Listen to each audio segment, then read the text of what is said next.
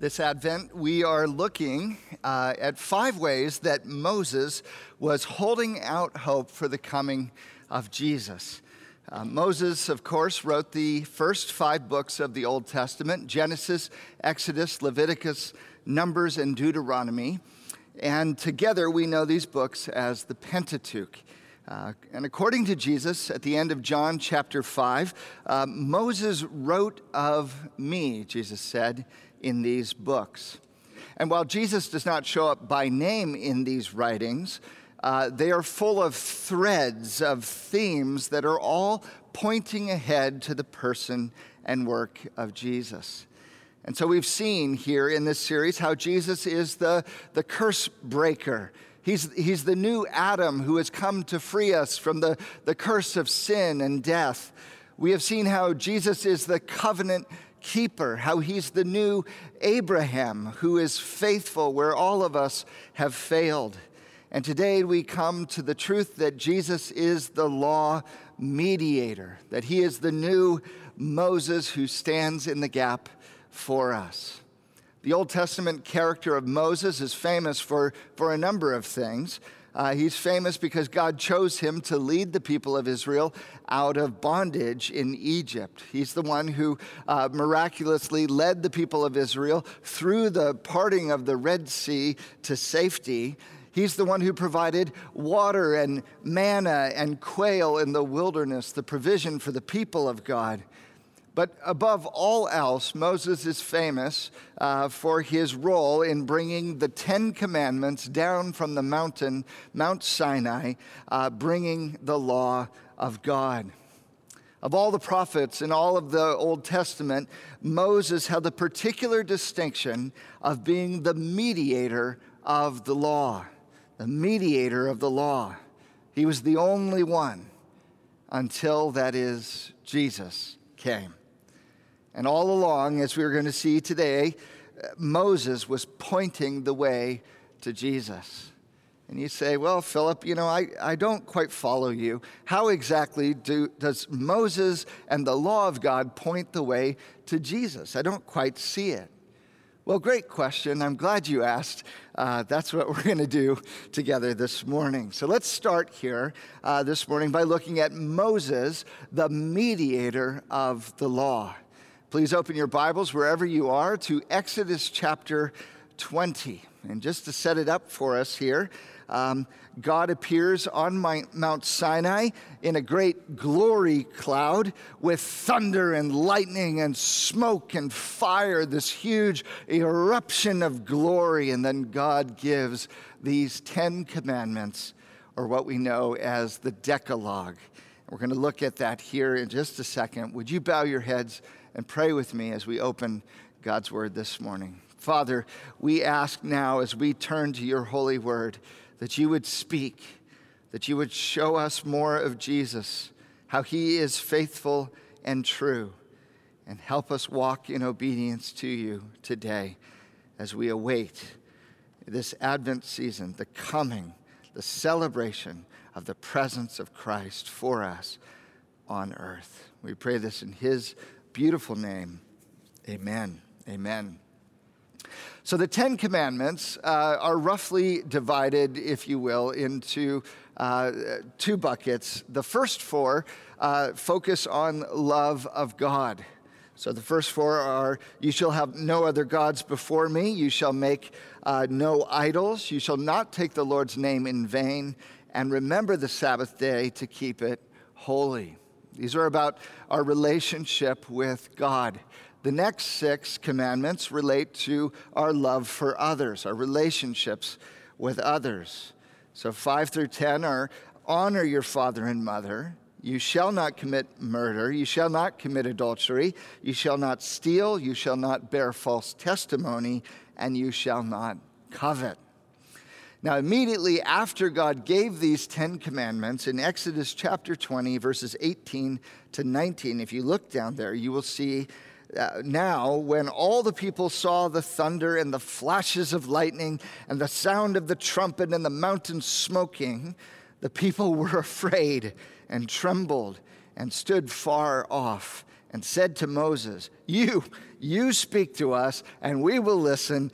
Do not let God speak to us, lest we die. So the people of Israel, in confronting this massive display of the holiness of God, they chicken out a little bit. They say, listen, Moses, why don't you go to God, you find out what he wants, and then you come back here and tell us. We'll listen to what you say. Moses, please, would you be the go-between? Would you be the mediator between God and us?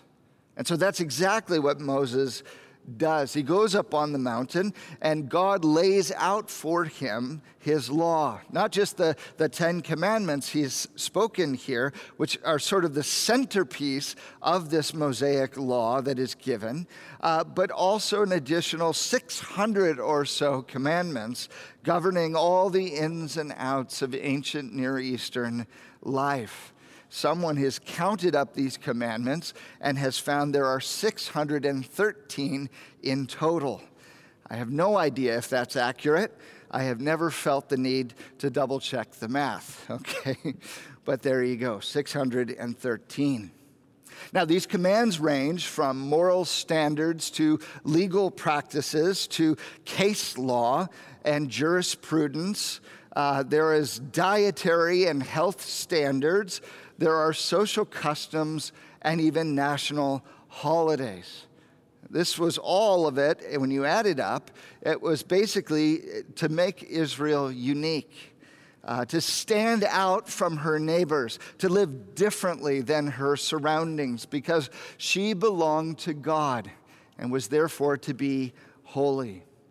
For example, here, just as summary passage, Leviticus 18, verses 1 to 5 say this. And the Lord spoke to Moses, saying, Speak to the people of Israel and say to them, I am the Lord your God.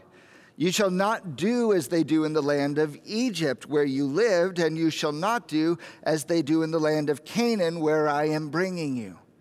You shall not walk in their statutes. You shall follow my rules and keep my statutes and walk in them. I am the Lord your God. You shall therefore keep my statutes and my rules. If a person does them, he shall live by them. I am the Lord. God says, you are my people. You obey my statutes. You follow my way.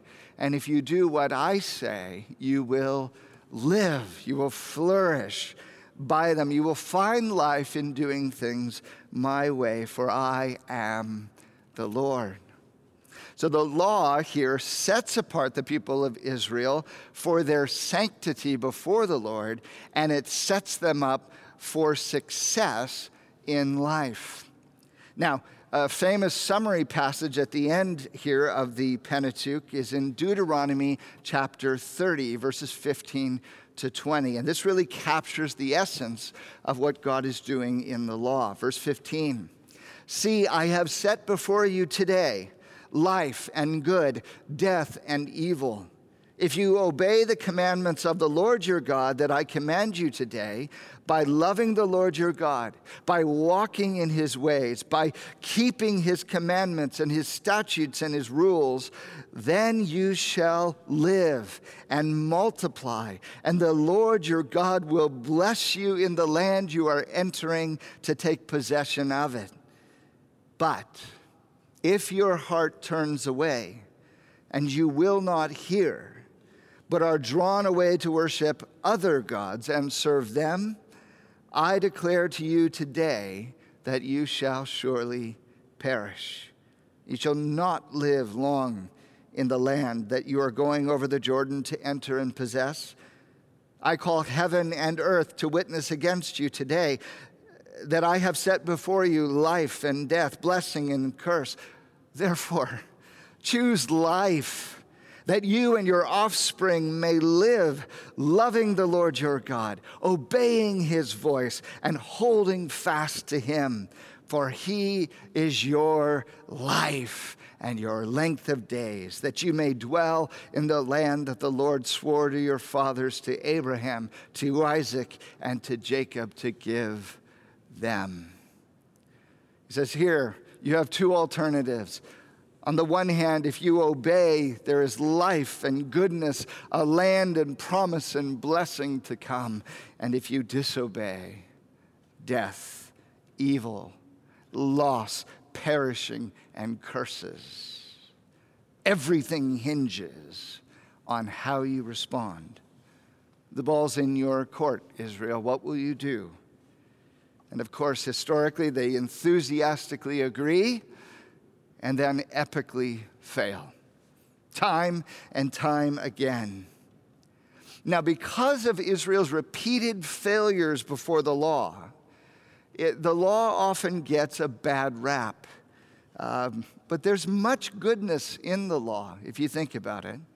There's 5 contributions that the law makes. Let me just highlight them quickly for us here this morning. Number 1, the law discloses God's character. The law discloses God's character. Before the law was given, Israel knew relatively little about God. Oh, they knew the promises of Abraham, Isaac and Jacob. They knew the preservation that God had brought his people through Joseph in Egypt and the 12 tribes who lived because of that. They knew the name of God that had been revealed to Moses. I am that I am. But now in the law, they begin to understand just how holy, just how majestic and righteous and pure and awesome God is. And through the law, there's this refrain over and over again. It's in Exodus 19 and Leviticus 11 and 19 and 20 and 26 and 21. This refrain, be holy as I am holy.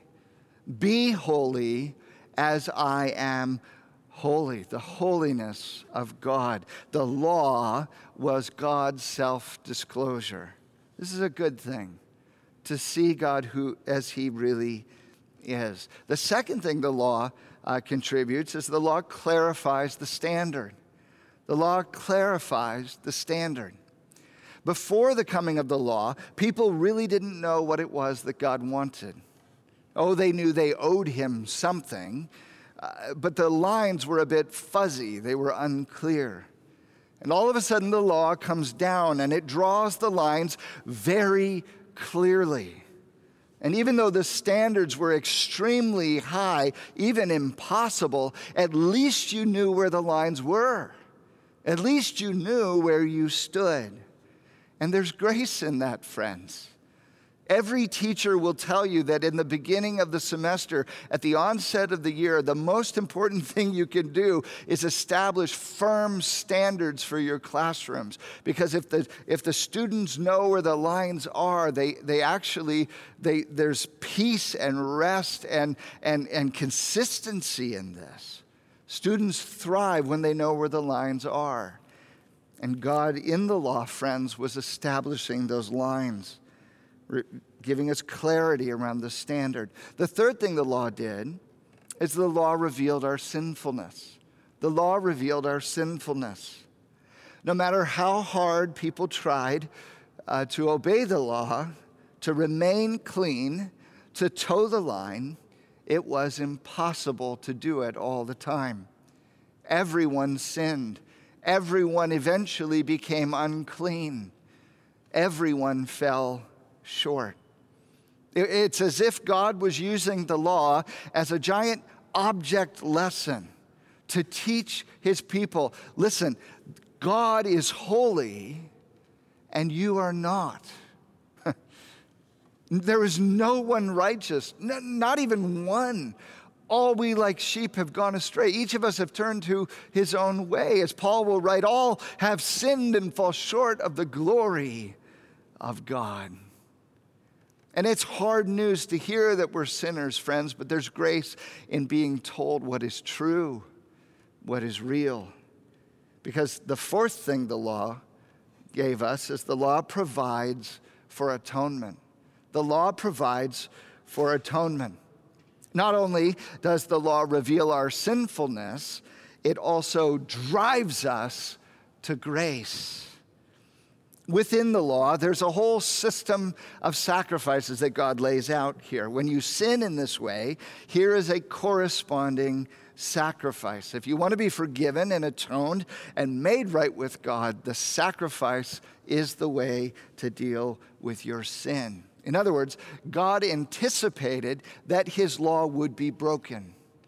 And so he made provision for a means of grace, that there could be forgiveness on the basis of a substitutionary sacrifice, that we could be atoned for our sins, forgiven, set free, and made right with God on the basis of a substitutionary sacrifice.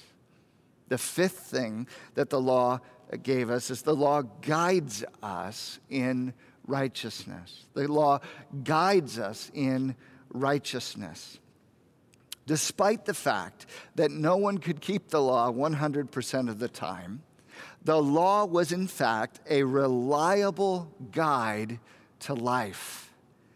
When people did keep it, they found that life was full of beauty and goodness and human flourishing. That's why David in the Psalms describes the law of God in such glowing terms. He says it's full of life. It's sweeter than honey dripping from the comb. It is a lamp to my feet. It is a light unto my path. I rejoice in the law of God. Friends, there is goodness and grace in the law that God mediated through Moses. And so throughout all of Israel's history, they looked to Moses as the greatest prophet they'd ever known. And Moses himself prophesied in Deuteronomy 18, verse 15, "The Lord your God will raise up for you a prophet like me from among you. From your brothers, it is to him you shall listen." And so they waited for a prophet like Moses to come along. And prophets came and went, but none of them was a great mediator in the way that Moses was. Until one day, when a young Jewish rabbi arrived on the scene and stood up on another mountain and presented himself as Jesus, the new mediator of the law. Jesus, the new mediator of the law. Now, if you flip over in your Bibles to Matthew chapter 5 in the New Testament, what we find here is what we call the Sermon on the Mount, okay? And Sermon on the Mount, Matthew is very intentional in telling us this takes place on the mount, on the mountainside. Now, why would he highlight that?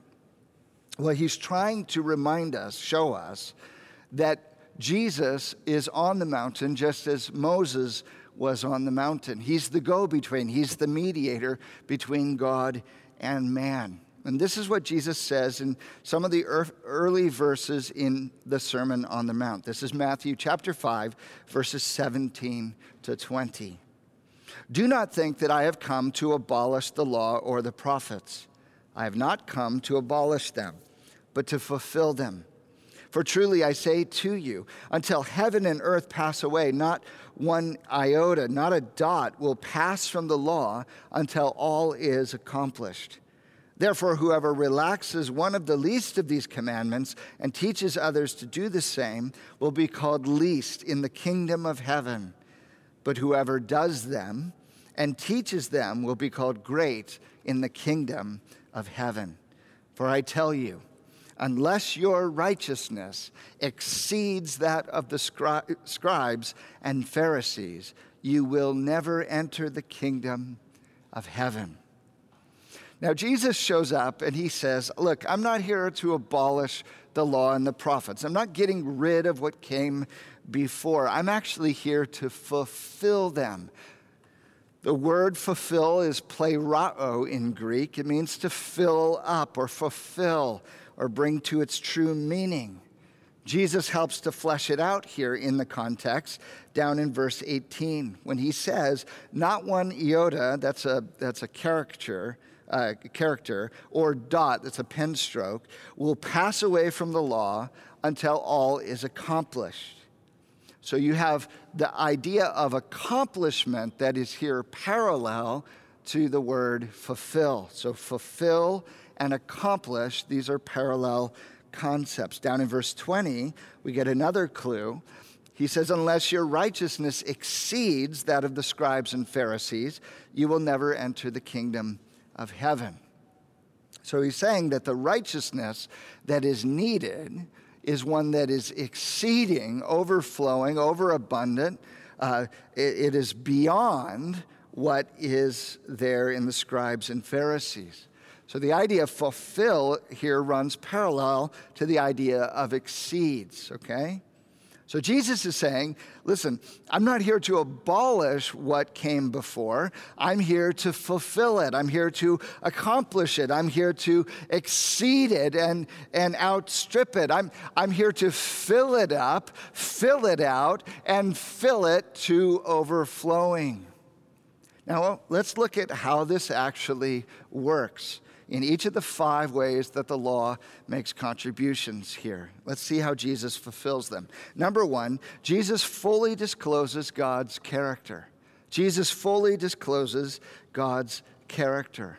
In the law of Moses, we got a sketch of who God is. Now Jesus comes along and fills out that picture with crystal clarity. For example, in John chapter 1, verse 18, this is what John writes. No one has ever seen God. The only God who is at the Father's side, he has made him known. Jesus has come to reveal the Father. Colossians 1, verse 15, he is the image of the invisible God. Hebrews 1:3 says, he is the radiance of the glory of God and the exact imprint of his nature. See, Jesus has come as the full revelation of the character of God. He is Emmanuel. He is God with us. In him, all the fullness of deity was pleased to dwell. As Jesus will say, to see him is to see the Father. So the law revealed the character of God. Now Jesus comes and fully discloses the character of God in himself. Secondly, Jesus fully clarifies the standard. Jesus fully clarifies the standard. If we thought the bar couldn't be raised any higher than what was given in the law, we would be very wrong. Jesus fills up the standard to a whole new level. In the Sermon on the Mount, he repeatedly says this phrase, you have heard it said, but I say to you. He says, you've heard, do not murder. I tell you, don't even be angry.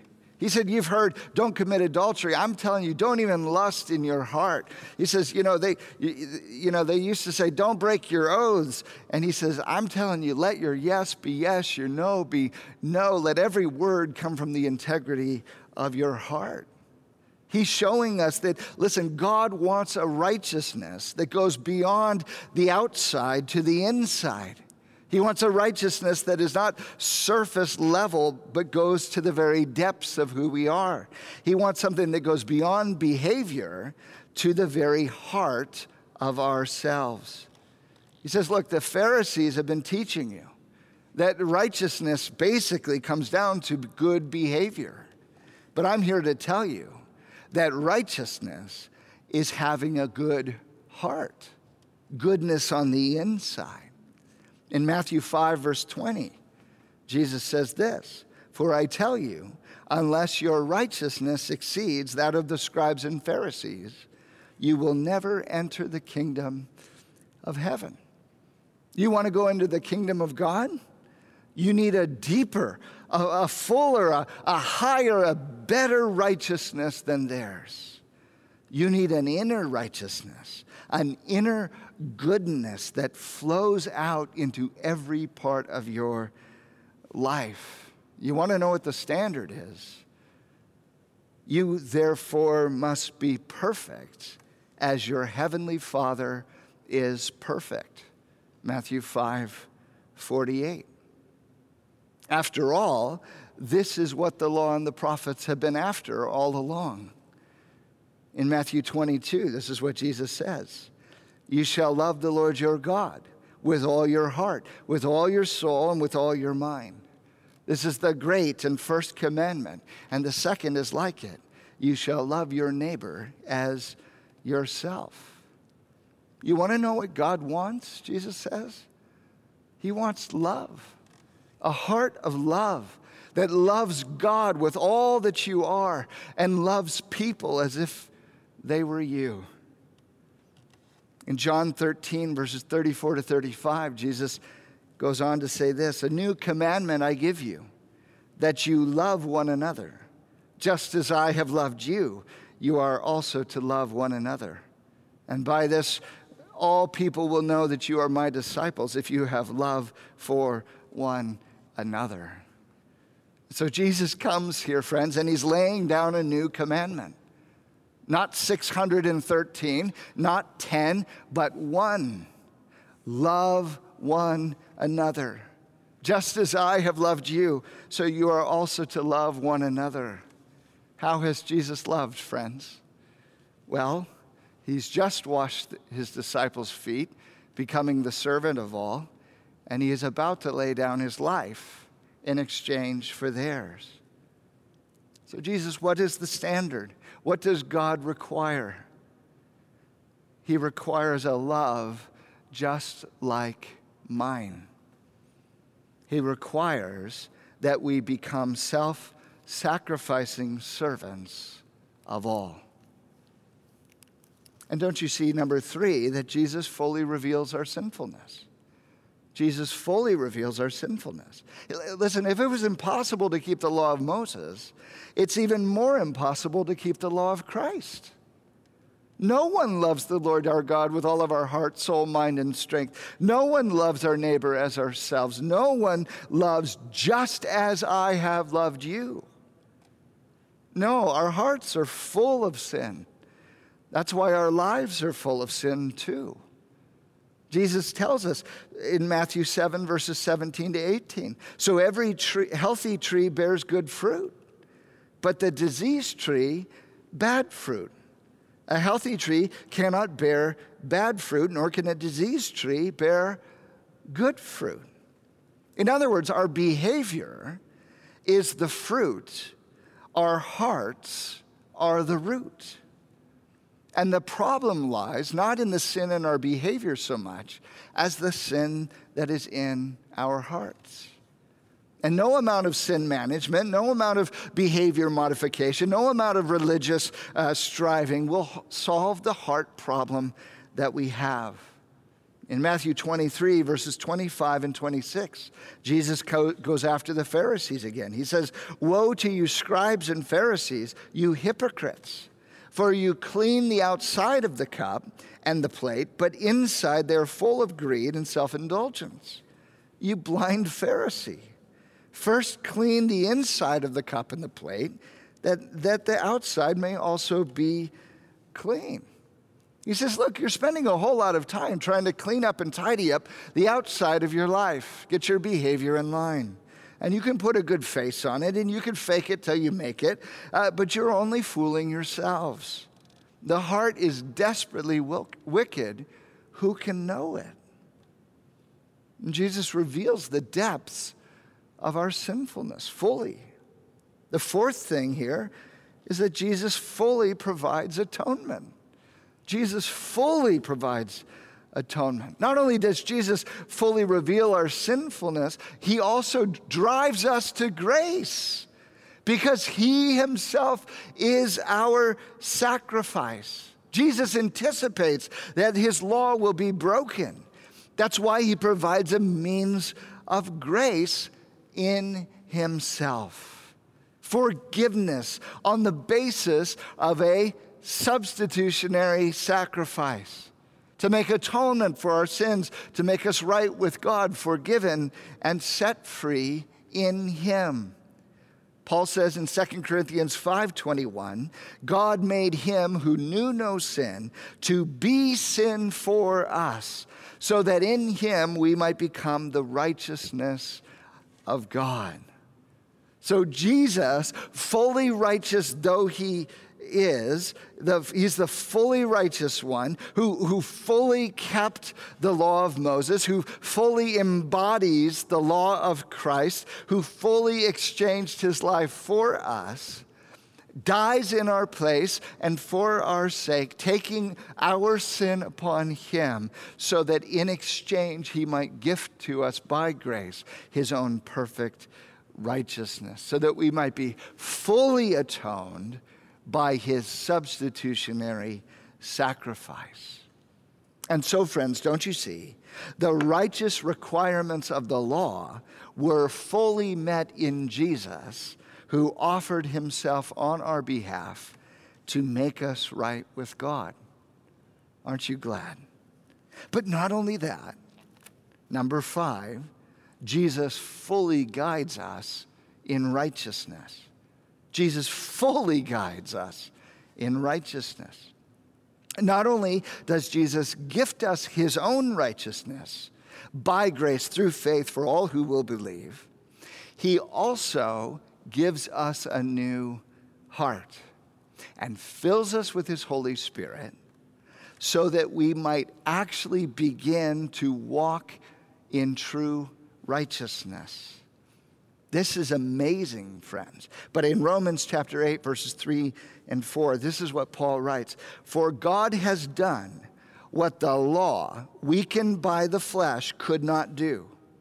By sending his own Son in the likeness of sinful flesh, and for sin, he condemned sin in the flesh in order that the righteous requirements of the law might be fulfilled in us, who walk not according to the flesh, but according to the Spirit.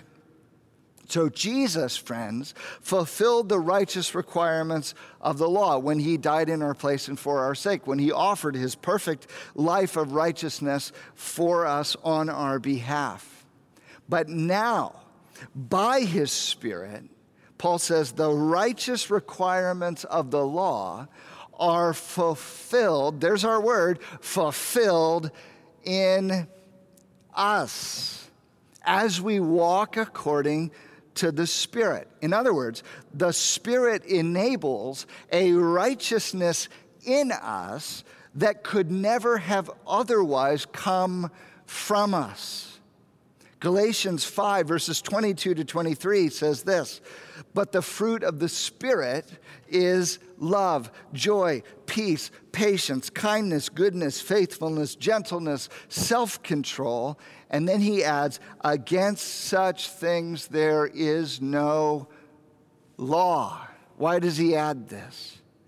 As we walk by the Spirit, friends, we walk in the very righteousness that the law required all along, but we could never accomplish because we were trying to do it in our flesh and by ourselves.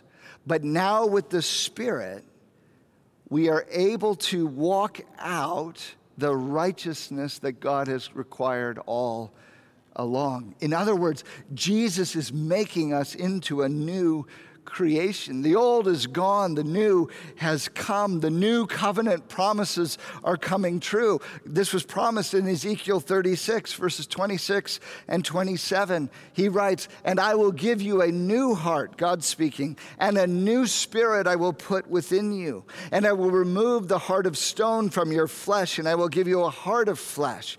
I will put my spirit within you and cause you to walk in my statutes and be careful to obey my rules. In other words, through Jesus' atoning life, friends, and through his Spirit's enabling presence, our Father is making us like himself.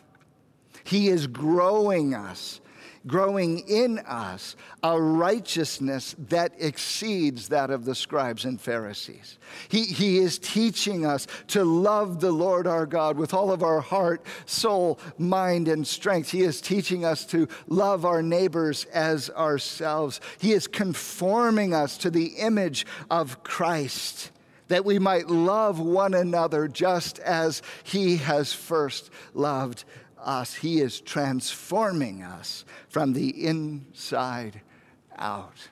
It's a new tree with new roots and new fruits. So what's the takeaway for us? Friends, for our takeaway today, I just want to read a quotation from C.S. Lewis in Mere Christianity. This is the line. The command, "Be ye perfect," is not idealistic gas, nor is it a command to do the impossible. He is going to make us into creatures that can obey that command. Let me just read that again. The command, "Be ye perfect," is not idealistic gas, nor is it a command to do the impossible. He is going to make us into creatures who can obey that command. That's why Jesus said, do not think that I've come to abolish the law or the prophets. I've not come to abolish them, but to fulfill them. He's the law mediator, friends. He has given you by grace, by his Spirit, by his atoning death, all that we need for life and godliness. And he calls us to be holy as he himself is holy. Like Father, like Son, conformed to the image of Christ, walking by the power of the Spirit. Let's pray.